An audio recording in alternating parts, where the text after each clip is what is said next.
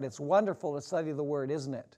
In fact, it's better than eating physical food because it's food that does not perish.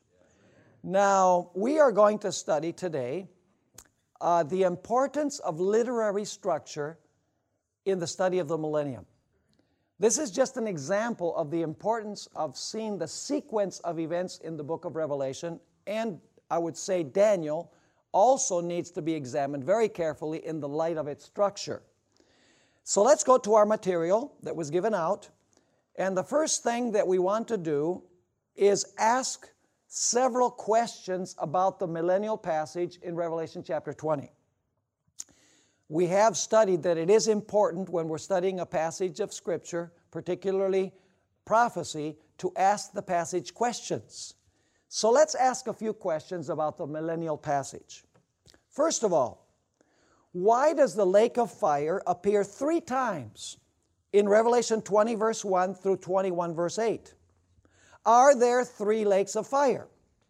Or is it perhaps true that Revelation 20 verse 1 through 21 verse 8 runs in cycles, repetitive cycles? We're going to take a look at that. The next question, why does the city appear to be on earth in one passage when the wicked surround it, and in another passage the wicked seem to be destroyed before the city descends?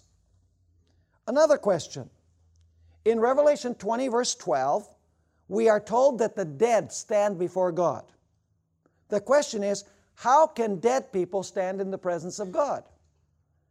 And the final question we want to ask, and as we go along we're going to ask more questions by the way, why do we get the impression from Revelation 20 verse 5 that the wicked will resurrect in the first resurrection? You know, when you read that verse, it gives the impression that the wicked are going to resurrect in the first resurrection. But there's another previous verse that says that the righteous will resurrect in the first resurrection. So how do we resolve that particular problem? Well, first of all, let's make some introductory remarks, and we will do it by asking another series of questions. Will the millennium be spent in heaven, or will it be spent on earth? What will be the condition of the earth during the millennium? What will God's people be doing during the millennial period? Why is there a white throne judgment after the millennium? What does Revelation mean when it speaks about the second death? What is meant by the binding and unbinding of Satan? And finally, is it even important to know what will happen during this time? Those are the main questions that we are going to try and answer as we study about the millennium. Now, in the handout that you've received, there's some blanks that you have to fill in. And so this is done kind of like in question and answer form. So you're going to help me this morning in our study. Now, Revelation 19, verses 11 to 21 describes the second coming of Jesus. You've read that passage, right? Jesus is sitting on a white horse. The armies of heaven are coming with Jesus. He comes to trample the winepress, and to destroy the dragon, the beast, and also the kings of the earth. So it's describing the second coming. Now, by this time, the plagues will have decimated the population of the planet. In other words, the plagues will destroy most of the inhabitants of the earth. So the question is, what happens at the very culmination of the second coming of Jesus? And we have the answer in Revelation 19, verse 21. It says, and the rest, that is, those who survived the plagues, the rest were what? Were killed with the sword which proceeded from the mouth of him who sat on the throne. So the question is, how many of the wicked will be destroyed by the plagues and by the second coming of Christ? Every single one. When Jesus comes on the clouds, the rest will be slain. Many will be slain by the 7 last plagues. Now, let's read the note. The millennium is described in Revelation 20 verse 1 through Revelation 21 and verse 8. That's the millennial passage. And actually, we're going to notice that chapter 21 and verses 2 through 8 really should be included with the millennial passage, even though it's in chapter 21 and not in chapter 20. Now, the events in these chapters are not in strict chronological order, but they run in cycles. In other words, we know this because the identical climax is reached 4 times. Though the events are repeated 4 times, each repetition has a different center of focus or emphasis. Are you understanding this point? Yes. In other words, Revelation 20 verse 1 through 21 verse 8 repeats the same material 4 times. You can't read it in linear fashion. You can't say, okay, I want to know what happens before, during, and after the millennium, so I'm going to start in Revelation 20 verse 1, and it's going to give me the strict chronological sequence through chapter 21 and verse 8. It won't work because it goes back and forth. You have 4 repetitive cycles, kind of like Daniel 2, Daniel 7, Daniel 8 and 9, and Daniel 10 through 12. In other words, you repeat the same material 4 times, but each time it has a different emphasis. Now, the question is, what are the 4 repetitive cycles? You have them summarized at the bottom of page 1. Revelation 20, verses 1 through 3, describes the events before, during, and after the millennium, and the center of focus is Satan and the condition of the earth. That is the central focus of those verses, chapter 20 and verses 1 to 3. The emphasis, once again, is Satan and what the condition of the earth will be. The second cycle in Revelation chapter 20 is found in verses 4 through 10. And the center of focus in Revelation 20, verses 4 through 10, is upon the saints, upon God's people. What happens with God's people before, during, and after the millennium? So you have the first cycle, the emphasis is upon Satan and the condition of the earth. The second cycle is upon what happens with God's people before, during, and after the millennium. The third cycle is found in Revelation 20, verse 11, through chapter 21 and verse 1. And the center of focus there is upon the wicked.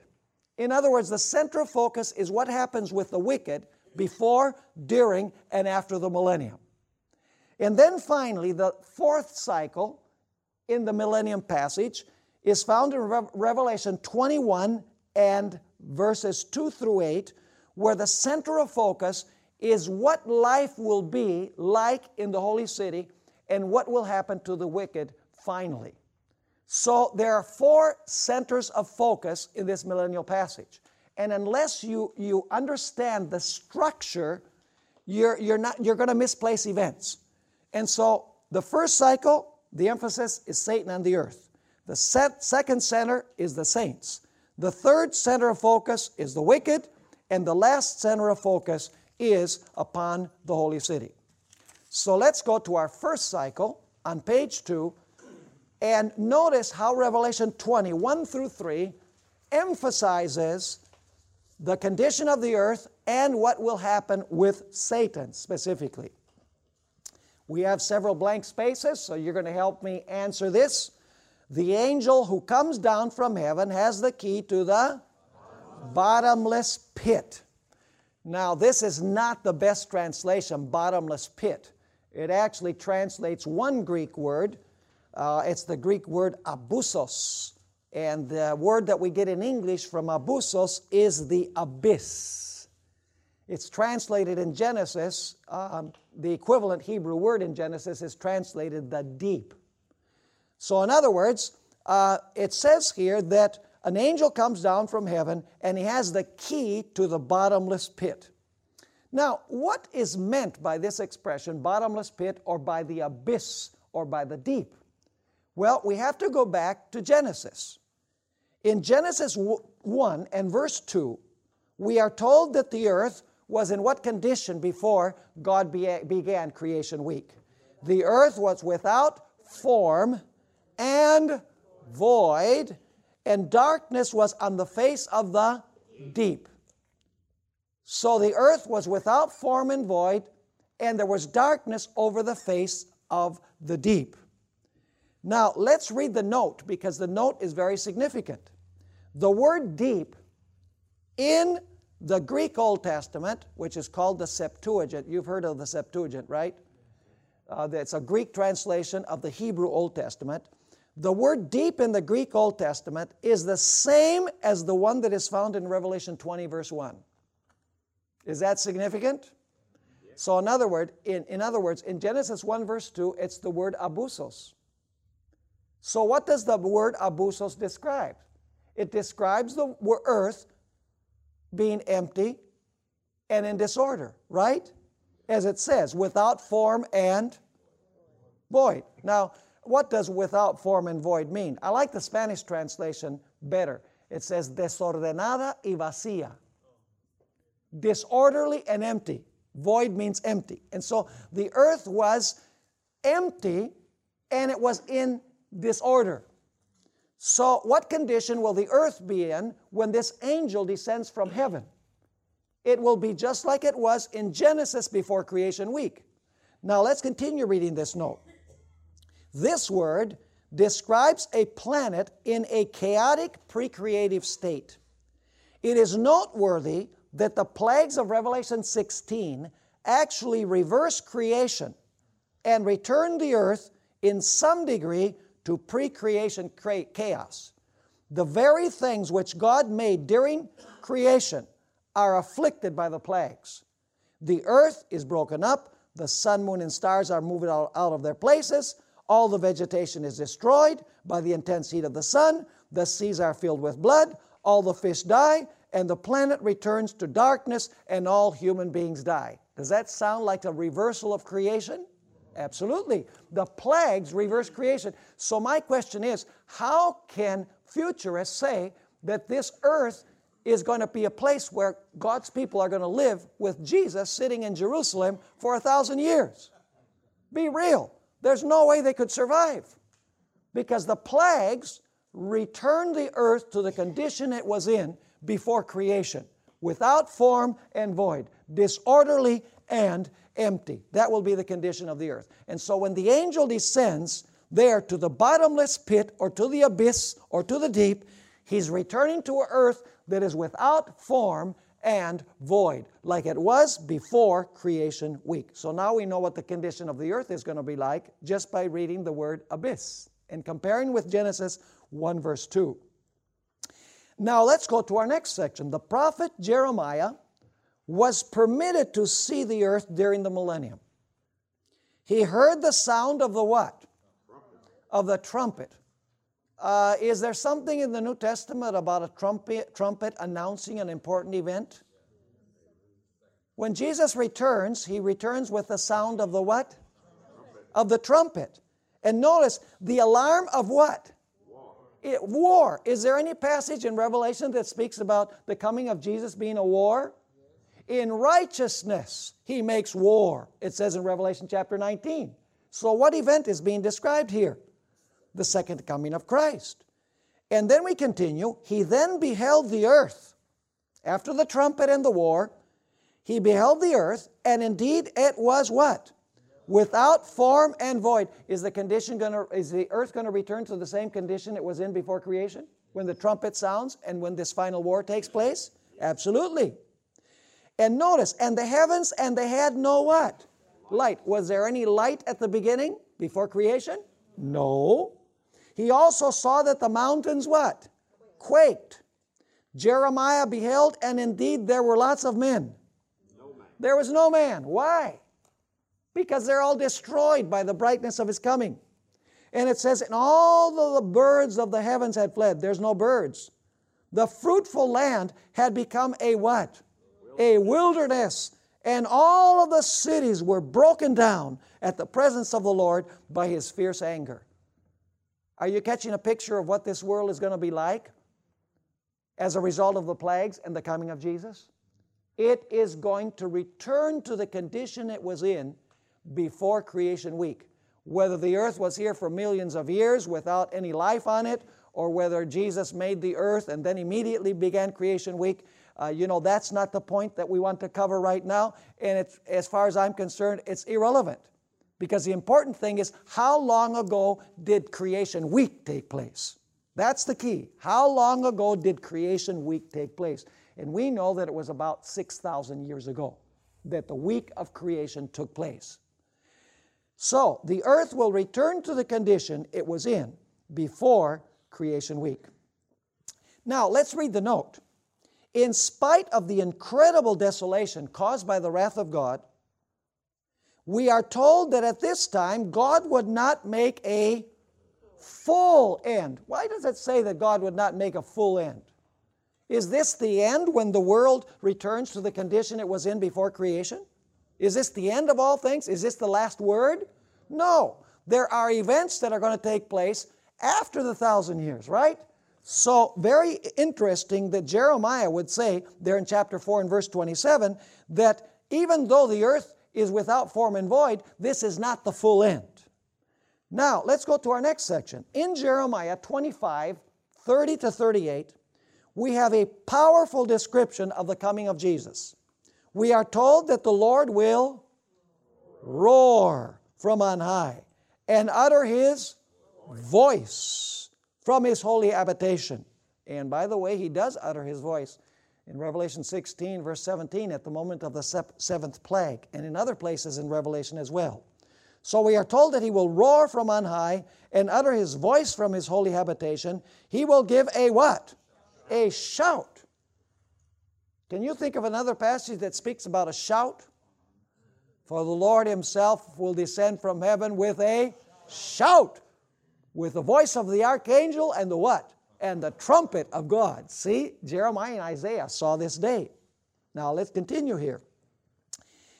He will give a shout as those who tread the what? The grapes. Do we find anywhere in the New Testament that speaks about Jesus coming to tread the grapes? Revelation 19.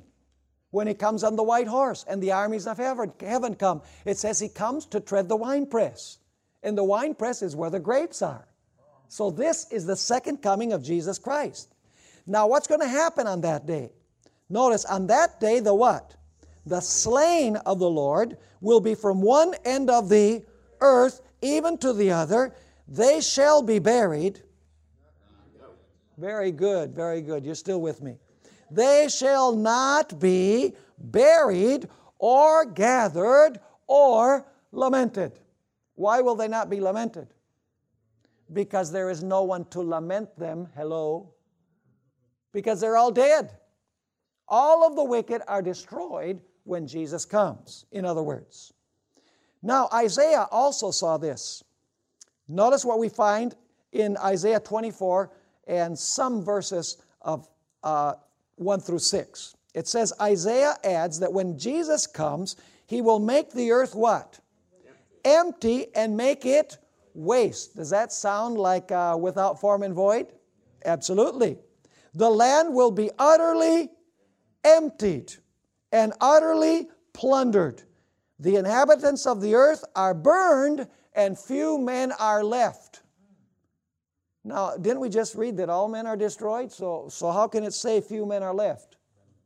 Well, the fact is the left ones are the righteous that survive. It's the only way that you can really interpret this verse, because we know there will be no one alive after the second coming of Christ on planet Earth. So this must be the remnant. And the word left, I repeat once again, is a remnant word. So when it says that one will be taken and the other one will be left, if we allow the Bible to interpret itself, the one who is left is the one who is left alive. It's the remnant that remains when Jesus comes. Now, let's continue. The powerful angel from heaven binds Satan and casts him into the abyss. What is the abyss again? The earth without form and void, folks. He casts him into the abyss for 1,000 years. The result of his binding is that he can deceive the nations no more until the 1,000 years are what? Until the 1,000 years are ended. So, at the beginning of the 1,000 years, what happens with Satan? He is bound. At the end of the 1,000 years, what happens with Satan? He is able to deceive again. He is unbound. Now let's read the note. Satan is bound to an earth which has returned to pre-creation chaos. How could human beings live on planet Earth when the seas and the fresh waters are all blood, the air has the stench of the dead, the planet is in total darkness, and there is no plant or animal life? The binding of Satan means that he cannot deceive the nations because there are no nations left to deceive. That is the binding of Satan. He cannot deceive the nations. If there are no nations, how is he going to deceive the nations? In other words, his binding has to do with the fact that the wicked are dead. So what would his unbinding be? That the wicked live again. And we're going to see that Revelation 20 says that. Now, but after the millennium, Satan will be loosed for a little while. The punishment of Satan reminds us of the fate of the scapegoat on the Day of Atonement. He was bound by the high priest and then taken to the wilderness where there were no inhabitants. Are you catching the connection between Revelation 20 and Leviticus 16? Very clear. You see, the devil's punishment has two stages. The first stage of the punishment, we studied Isaiah 24. Remember, the first stage is that they are bound in prison. The second stage is after the 1,000 years when they are destroyed. So what is the emphasis of verses 1 through 3? What is the center of focus? The earth and Satan, right? Now, we are left with some questions after this first outline, this first cycle in verses 1 to 3. These are the questions that I found that I wanted to answer after reading this first cycle. What happened with the righteous during this period? Do we have anything in this outline about what happened to the righteous? No. Were they on earth or in heaven? Anything that tells us where they were? No. What did the righteous do during the 1,000 years? Anything on that? No. What do bind and unbind mean? Not directly, doesn't say. We need more information. What happened to the wicked persons who were destroyed at the second coming? What did Satan deceive the nations to do after the 1,000 years? It says he went out to deceive the nations, but to deceive them to do what? It doesn't say. What happened to Satan after he was released for a little while? He was released and he was released forever? How long was he released? We don't have that information. So are we left with questions after the first outline? All we know is a lot about what's going to happen with the devil at the beginning, during, and after the millennium. And we know what the condition of the earth is when Jesus comes and during the millennium. But we're left with a series of questions. And so now we have a second cycle. Revelation chapter 20 and verses 4 through 10. The same millennial events are going to be repeated again. We're going to start at the beginning of the millennium again. We're going to talk about the millennium again. And we're going to talk about events at the end of the millennium again. But the center of focus now is not primarily on Satan and the condition of the earth. The focus now is upon what happens with the saints at the beginning, during, and at the end of the millennium. Are you following me? Now, let's pursue this. When Revelation 20, 1 to 3 ends, we are left with several questions. What happened to the righteous as the millennium began? What do the words bind and unbind mean? What happened to the wicked persons who were destroyed at the second coming? Did they remain destroyed forever? What did Satan deceive the nations to do after the 1,000 years? What happened to Satan after he was released for a little while? These questions will be answered in this second cycle. Now let's answer the questions. At the beginning of the 1,000 years, the righteous dead are what? Raised to life. We know this because Revelation 20 verse 4 says that they what? That they lived. And were they dead? Of course. Because John says, I saw those that had been beheaded because they didn't worship the beast in his image. I would assume that if they were beheaded, they died. And so it says that those who had been beheaded lived. So it must be that they what?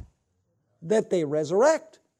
And so Revelation 20 verse 4 says that they lived. And what did they do? They reigned with Christ for 1,000 years on earth, right? Be real. How could they enjoy living on earth for 1,000 years? The way the earth is. This resurrection is called the what? The first resurrection. And the righteous and holy are resurrected in the first resurrection. It says in verse 6 that righteous and holy people will resurrect in the first resurrection. Now, the Apostle Paul explained that the dead in Christ would rise what? Interesting.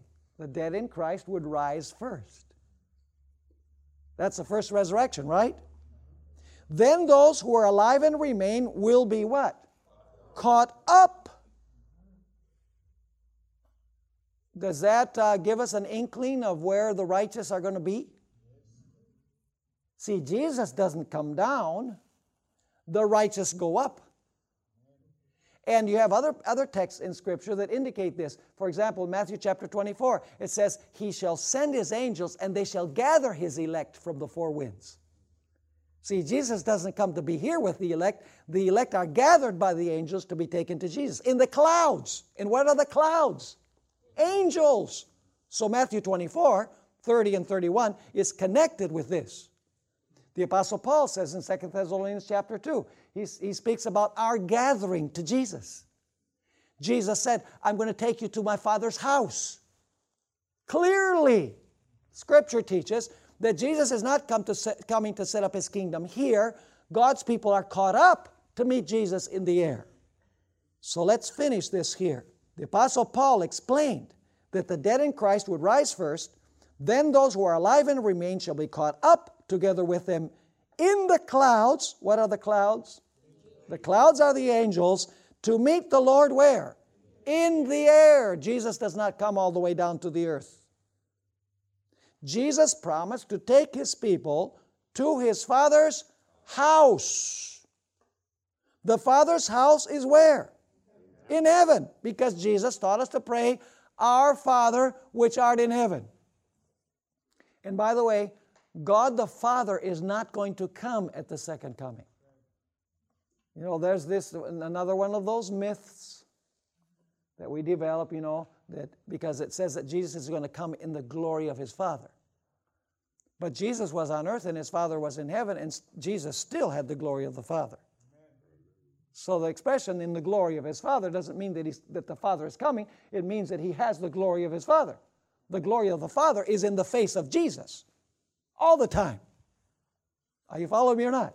Amen. It says in Acts chapter 3 that He shall send forth Jesus. He's going to send Jesus to get the people of God.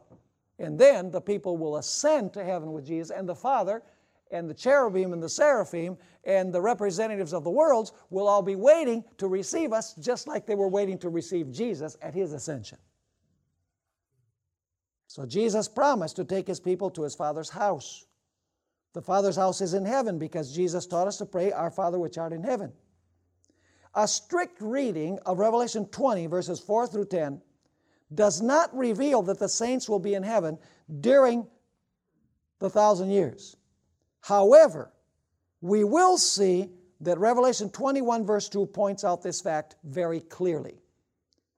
Because Revelation 21, verse 2 says that the New Jerusalem descends from heaven, and it is the camp of the saints. So if it descends from heaven, it's the camp of the saints must be in it. Are you following me or not? Amen. Now, the saints were given what? Thrones. And they reigned with Christ for 1,000 years. Before this, they were the scum of the earth. The kings of the earth ruled over them and mistreated them and trampled upon them. But now they will be royalty.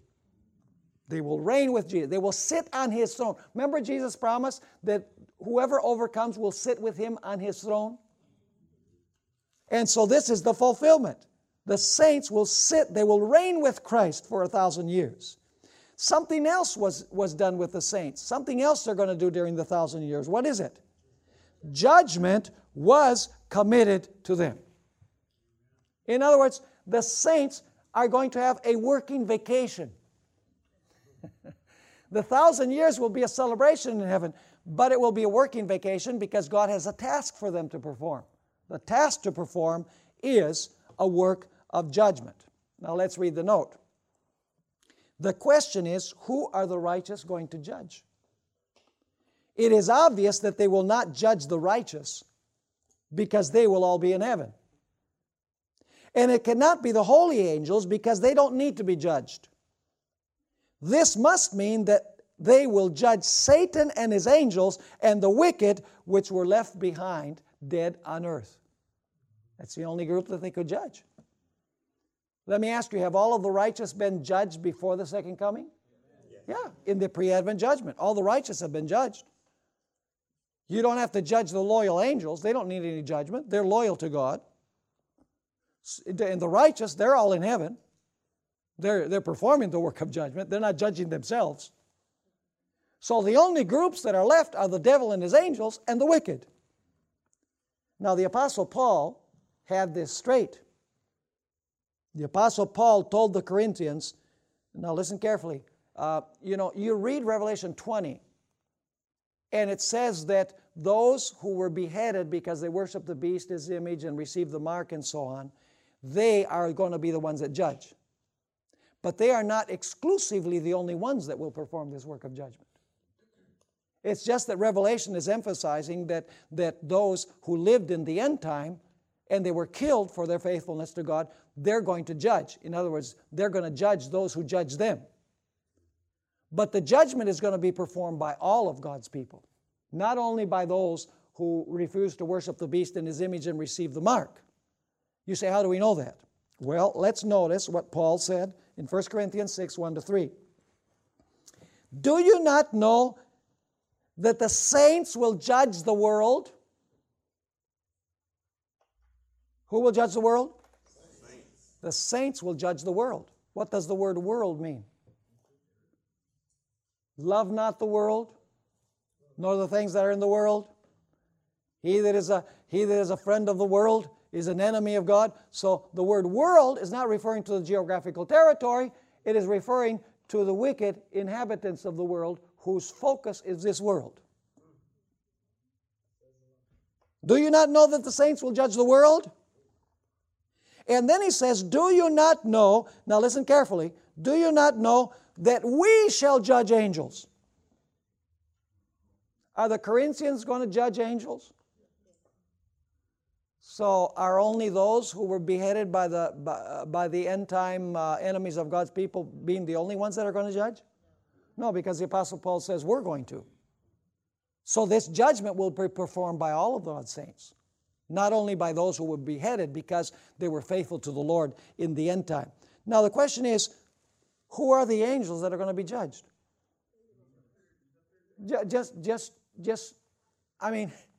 All you have to do is use common sense. They can't be loyal angels. They can't be faithful angels. Because the faithful angels need no judgment. So they must be what? They must be Satan and his angels. There's no other explanation. So the saints are going to judge the world, the wicked, and they are going to judge angels. The wicked angels. Now, let's notice what it continues saying. The righteous will not be subject to the second death. So the righteous don't suffer second death. Let's read the next line. The rest of the dead will not come to life again until the 1,000 years are ended. Now, the question is, who are the rest of the dead? Who resurrects at the beginning of the millennium, according to what we just noticed? The righteous. Righteous and holy is he who resurrects at the beginning of the millennium, reigns and judges. So just use the gray matter that God gave you and say, who then would be those who will resurrect after the 1,000 years, when the 1,000 years are ended? The wicked, of course. It's just, it's not conjecture, it's simple reading of the text. It is the wicked. Now, let's notice the note. This is very important. all beings in this world experience a first birth and a first life, correct? When the millennium begins, those who died in Christ will resurrect to their second life or to the second stage of life, right? And they will not die anymore. Correct? Yes. The wicked, on the other hand, will resurrect to their second life after the 1,000 years, will be judged, and then they will suffer what? They will suffer second death. So you'll notice that the righteous, they all were born from their mothers, they lived. If they died before Jesus came, they died their first death, then they resurrected and they live again and they don't die anymore. The wicked, on the other hand, they were born from their mothers, they lived their life, they died, they resurrect, and then they're going to die the second death. So who is it that suffers the second death? The wicked.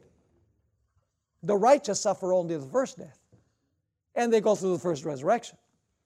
Now, let's notice the next page. There is a punctuation problem in Revelation 20, verse 5. The original New Testament manuscripts did not have punctuation marks, so the translators placed them where they felt they belonged. The New King James translators should have placed parentheses around the following phrase, but the rest of the dead did not live again until the 1,000 years were finished. There should be parentheses there. You say, well, aren't you adding to Scripture? No, because punctuation marks were not in Scripture. Now, in effect, the New International Version does this very thing. The NIV does put the parentheses there.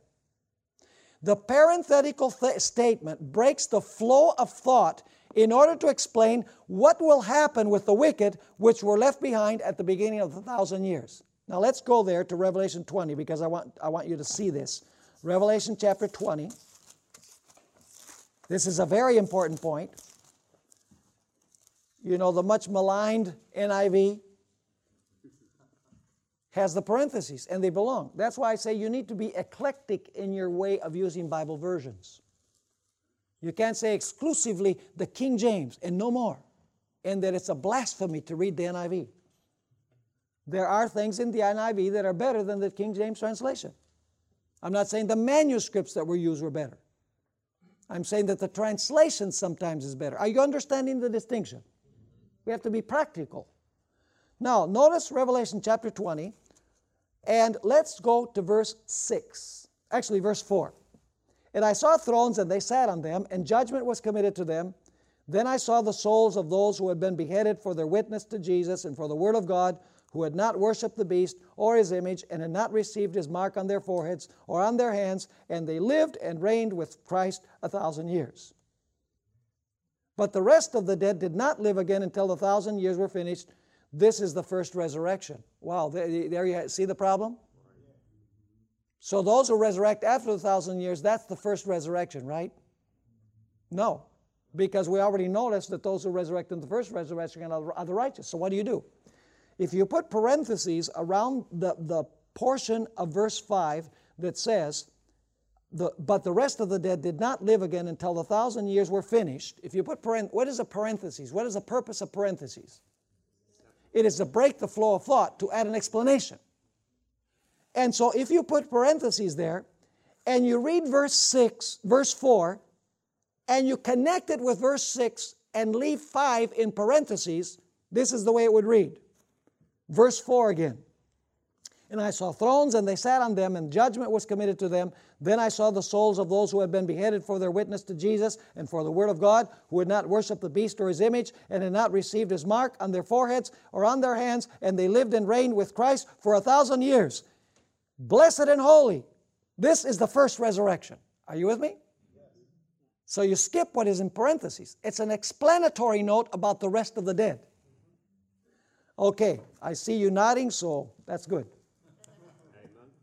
Now, at the end of the 1,000 years, going back to our material, at the end of the 1,000 years, Satan will be what? Released from his prison, and he will go out to deceive the nations once again. What does it mean that he's unbound? The rest of the dead live again. Notice, If all the wicked are dead during the 1,000 years, then Satan will have no one to deceive. When the wicked resurrect at the end of the 1,000 years, Satan will have his power base back and will be able to deceive once again. Thus, the binding and non-binding of Satan is explained by the condition of the wicked. When they are dead, Satan is bound. When they resurrect, Satan is unbound. Revelation 20 verse 5 contains the key that explains the binding and unbinding of Satan. How much power does Satan have if he doesn't have any followers? None. He is bound. And when his wicked followers resurrect, he has his power base back.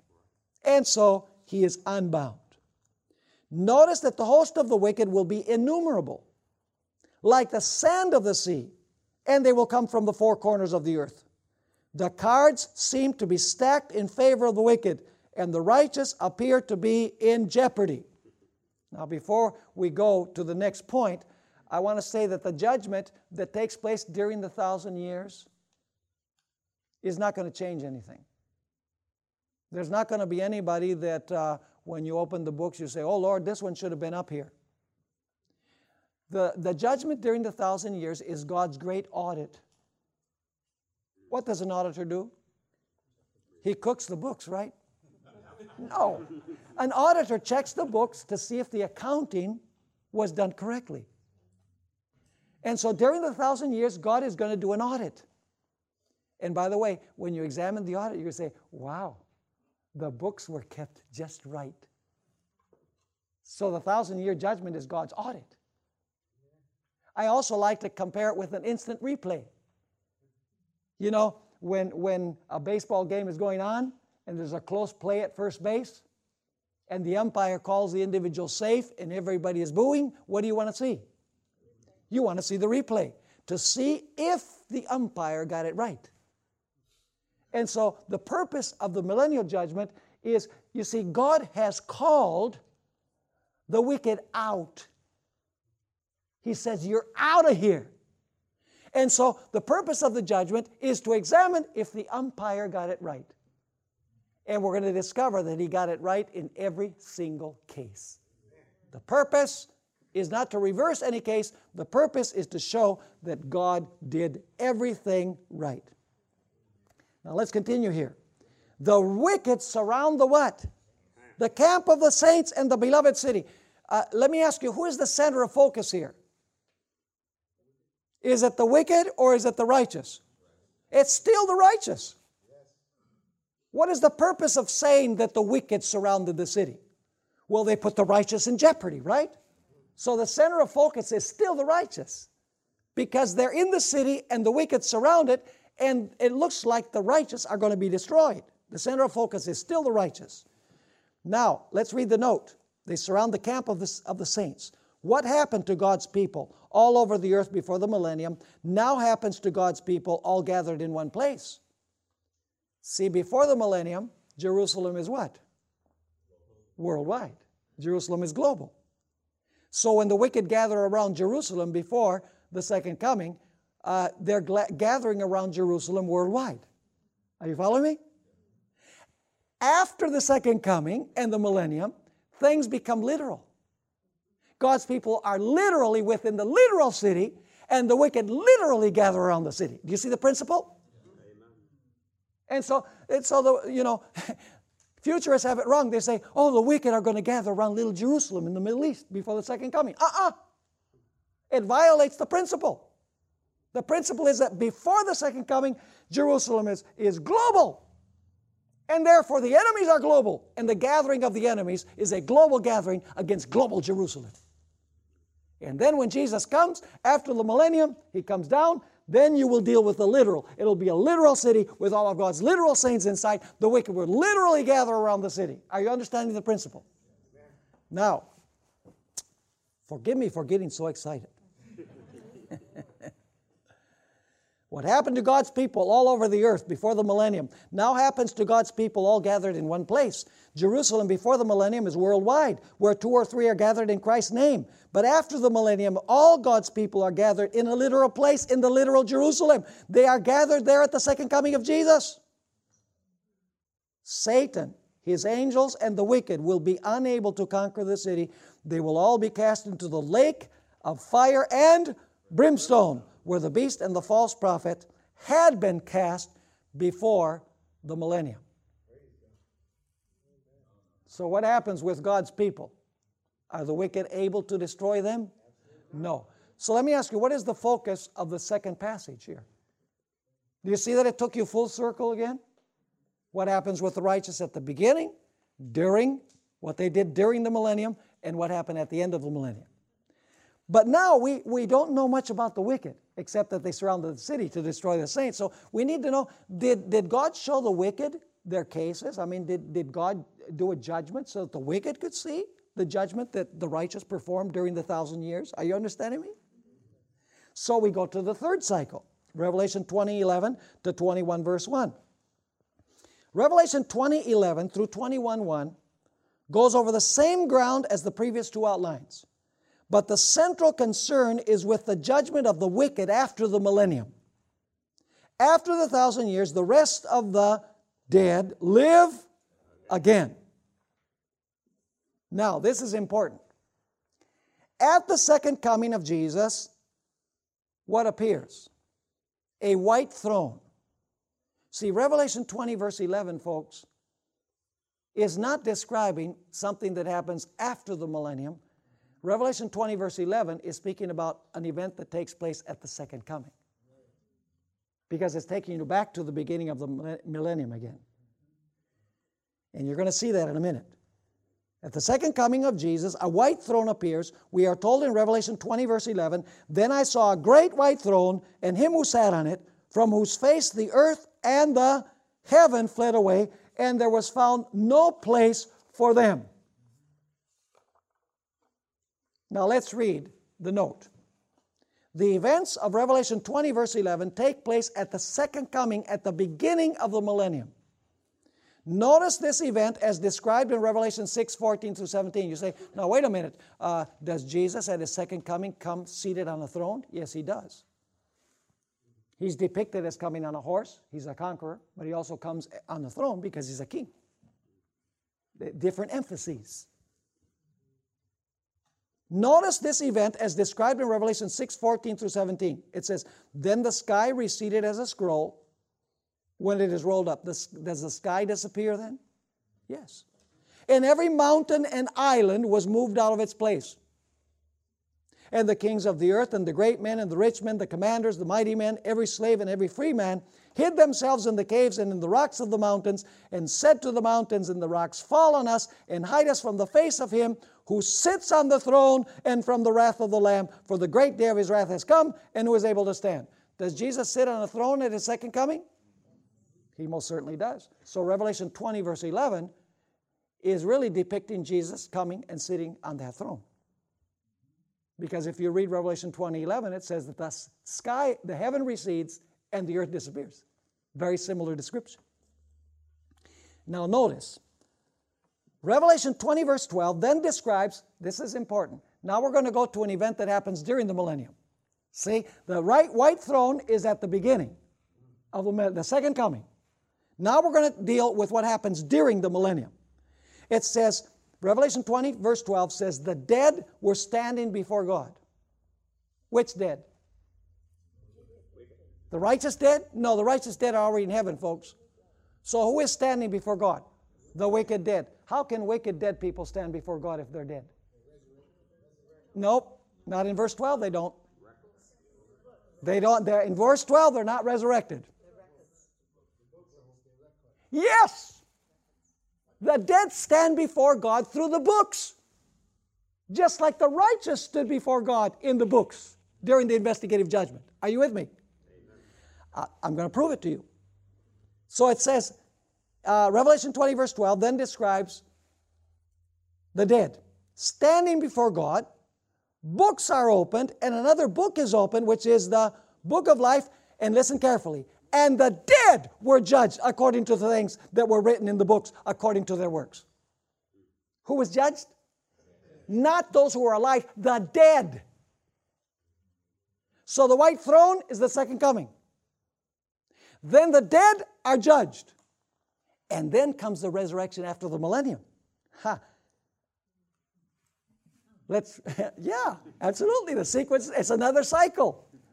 Notice, let's read the note here. This verse is describing events that take place during the millennium. It is obvious that dead people cannot stand before God personally. The text explicitly states that the wicked stood before God through the record of their lives, through their works, right? In the fourth outline, we will notice what those works were that condemned the wicked. See, there's no list in this cycle, but in the last cycle, we're going to see why they were lost. In the fourth outline, we will notice that those whose works condemn them will be deleted from the book of life. Revelation 20 verse 12 is describing the judgment of the wicked dead during the millennium. But now notice, the first part of Revelation 20 verse 13 describes the resurrection of the wicked dead after the millennium. Because we are told that the sea gave up the dead who were in it, and death and Hades, which is the grave, delivered up the dead who were in them. What does that mean, that the sea and the grave gave up the dead that were in them? That is the resurrection. In Isaiah 26, it says that the earth will cast forth the dead. A very similar expression. So you have the white throne at the second coming. You have the judgment of the dead during the 1,000 years. And now you have the resurrection after the 1,000 years. Are the wicked going to see the record of their lives when they resurrect? Notice, it's clear. Ellen White was right. And she didn't get it from a vision. She's getting it from Scripture. Notice, the first part of Revelation 20:13 describes the resurrection of the wicked dead after the millennium, because we are told that the sea gave up the dead who were in it, and death and Hades delivered up the dead who were in them. According to the second part of Revelation 20 verse 13, after the wicked resurrected, what happened? They were judged, each one according to his works. So are the wicked going to see the record of their lives? Yes, they are. We know that this judgment, listen carefully, takes place on earth, because according to verses 7 through 9, the wicked surrounded the holy city on earth. Now listen, the books, plural, contain the works of the wicked, and they are judged according to the things which were written in the books. Though we are saved by grace through faith, our works reveal whether our faith is genuine. In the judgment, it will be seen that many of the wicked said, Lord, Lord, but their lives were filled with lawlessness. The book of life contains what? The names of all those who will be saved. Now, why is the book of life brought out in this post-millennial judgment? Why is the book, it says books were opened, and then it says another book, the book of life, was opened. Do you know why? Because God is going to show the wicked the record of their lives, and then He's going to open up the book of life and say, your name isn't here.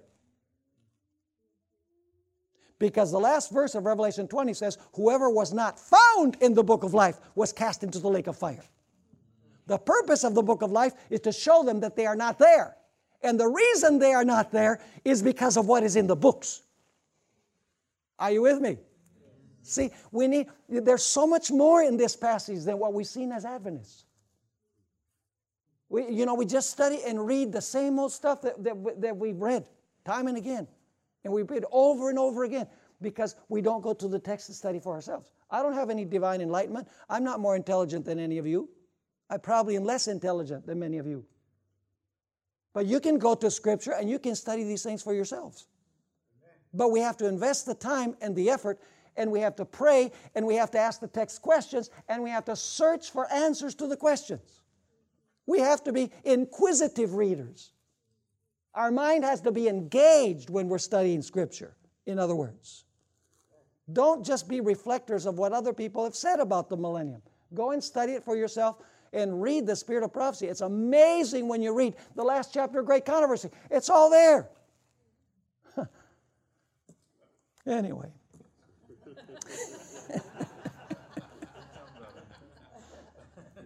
Preaching to the choir, I know. Now listen, the note.